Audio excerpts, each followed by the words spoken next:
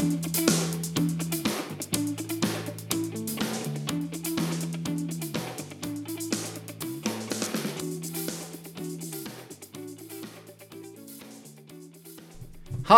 and welcome to the 22nd episode of the Voice of Healthcare podcast. I'm your host, Matt Sobolski, joined today by my co-host, Reed McClellan. Say hi, Reed. Hey, Matt. It's great to be here. Hello to all you Voice of Healthcare listeners out there. Thanks, Reed. So, today's episode, we're going to revisit our time with Eric Topol at Scripps, but get a little bit more perspective from Reed himself, a practitioner that uses AI. But first, we told you last episode about Suki, the AI-powered, voice-enabled digital assistant that saves you 76% of time on medical documentation. That translates to up to 2 hours per day. What would you do with that extra time? Doctors tell us they go home early to see their family. They might go to the gym. They take their wife to see a play on, don't tell you, a weeknight. They take their husband out for a nice dinner. They make it to the school play. Their nights are now again their own, and pajamas are actually used for sleeping. Go to get.suki.ai to learn more. That's get.suki.ai to learn more. We'll hear some clips from Dr. Topol, and then we'll have some brief discussion from Reed.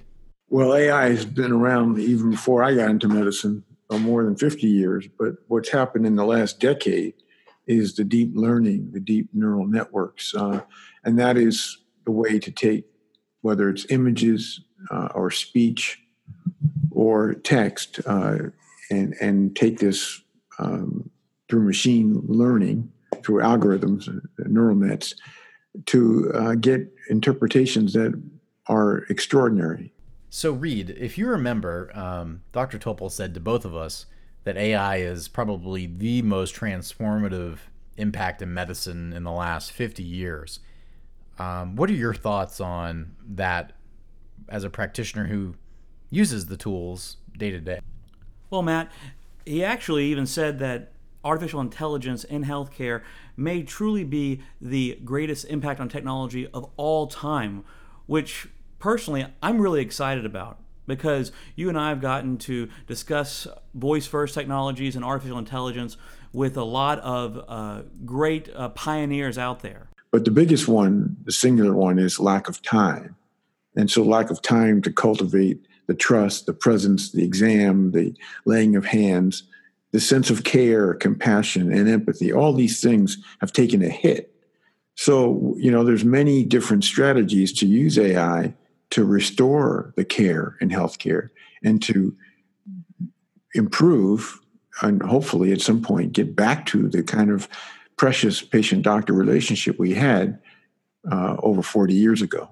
So, notably, Dr. Topol talked about this concept, the gift of time, which privately you told me was something that you were really excited about. He says multiple times throughout our conversation about it, but I wanted you to give our audience your perspective on his concept of the gift of time and how precious that is. As a physician, we've all have the exact same amount of time. It's not a dynamic force, it's a completely static unit.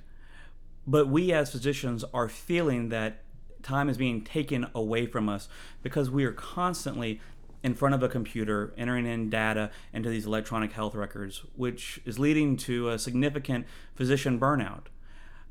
What I found so fascinating was that he claims, and I agree with him completely, that by implementing artificial intelligence into the clinics, we're actually going to gain back that physician-patient relationship that we all really went to medical school for. We want to be doctors to the people, not to the computers. Right. So not only the way that I reviewed, but also a lot of automated diagnostics for patients. So routine things that are not serious, like a urinary tract infection, a skin rash, an ear infection in a child, and a long list of the most common things why people go see a doctor.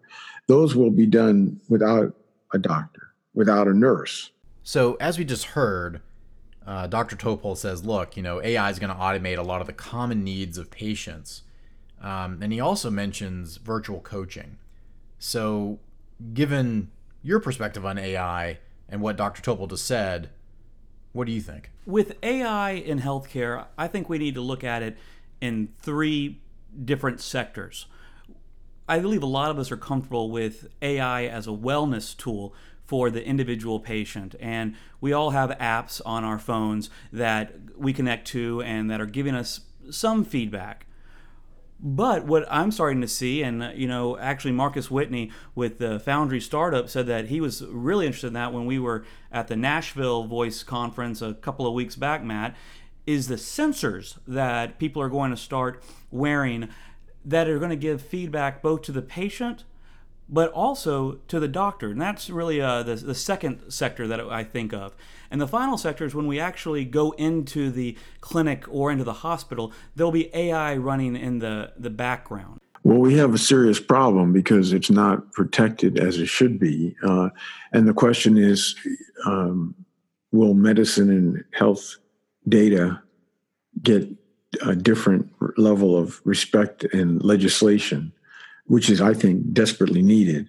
It's one thing to sell a person's data regarding their shopping, for example, or their music or things like that. And it's another one to have their very private data regarding their medical conditions and medications and all sorts of things related to that to be sold and brokered and hacked.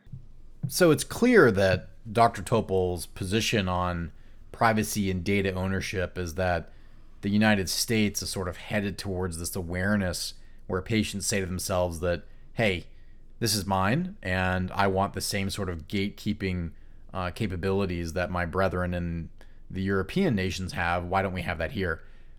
What about you, Reed? When he said that, what were your takeaways? My main takeaway is actually a hope, and it's a hope that the Voice of Healthcare listeners may be the ones that really bring this to legislation. Because as Dr. Topol mentioned, right now there is no legislation on this, and we as patients all deserve to own our records the exact same way that Estonia does, and we could really protect our data, and we could use our data for the greater good. And so I think we're going to encourage our listeners to start that march on creating legislation for privacy of individual patients' data. So who do you think we should start that with? I mean, is there somebody that you would say, hey, agency in DC or senator or representative, what would you tell our audience? Well, this is a bipartisan issue, as Dr. Topol mentioned, that he's already spoken to the Commonwealth Fund that is represented by both Republicans and Democrats, and they actually were all interested in giving patients the rights to their data and that the patient, owns the data. So I would recommend that we reach out to our representatives, to our senators, and start a campaign to say that we want this and we expect this. There's been over 25 companies that have had clearance or even frank approval for algorithms, but they're locked at the moment of approval, that they're frozen. So a lot of deep learning could be far better if it could keep going and be autodidactic, so the more data it was exposed to, more inputs, it would just get even more accurate. But the way we have at the FDA right now, that doesn't occur. It's being treated as if it was a device or a drug, where whatever the data is that comes in front of them to review, it has to stay like that. So that's really interesting. Things get frozen and get caught in DC at the FDA. How about you, Reed? It's understandable that things get frozen because the FDA is used to regulating both drugs and devices, and when a company comes to the FDA with one of these products, they're basically saying that they're not going to change the product. The problem here is that with artificial intelligence, both on the machine learning front and on the deep neural network front as well, that actually is hindering the process, because as more data comes in, the AI actually gets better and better. So you could think of it as the drug actually getting better over time. But it's understandable because, as Dr. Topol also mentions, there can be a lot of danger. Me as a physician, I am seeing one patient at a time, but artificial intelligence could potentially be dealing with thousands of patients at once. And if one mess up, a malware, a glitch, whatever it may be, occurs, that can actually do harm to a lot of people.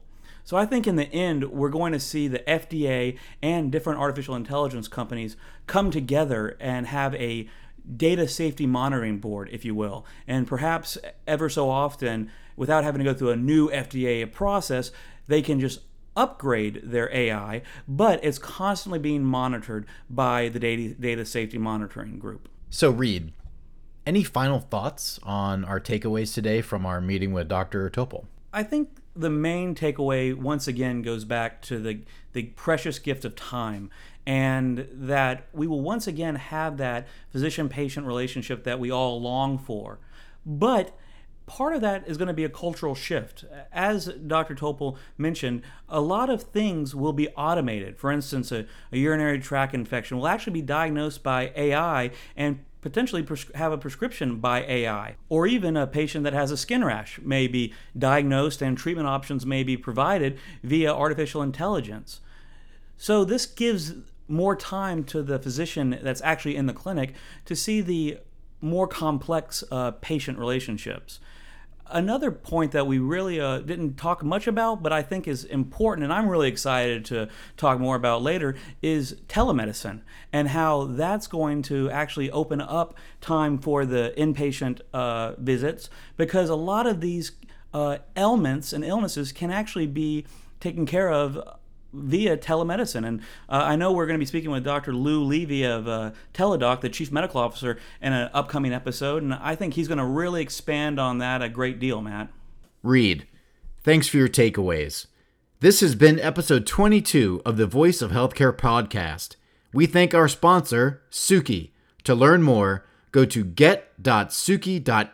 That's get.suki.ai.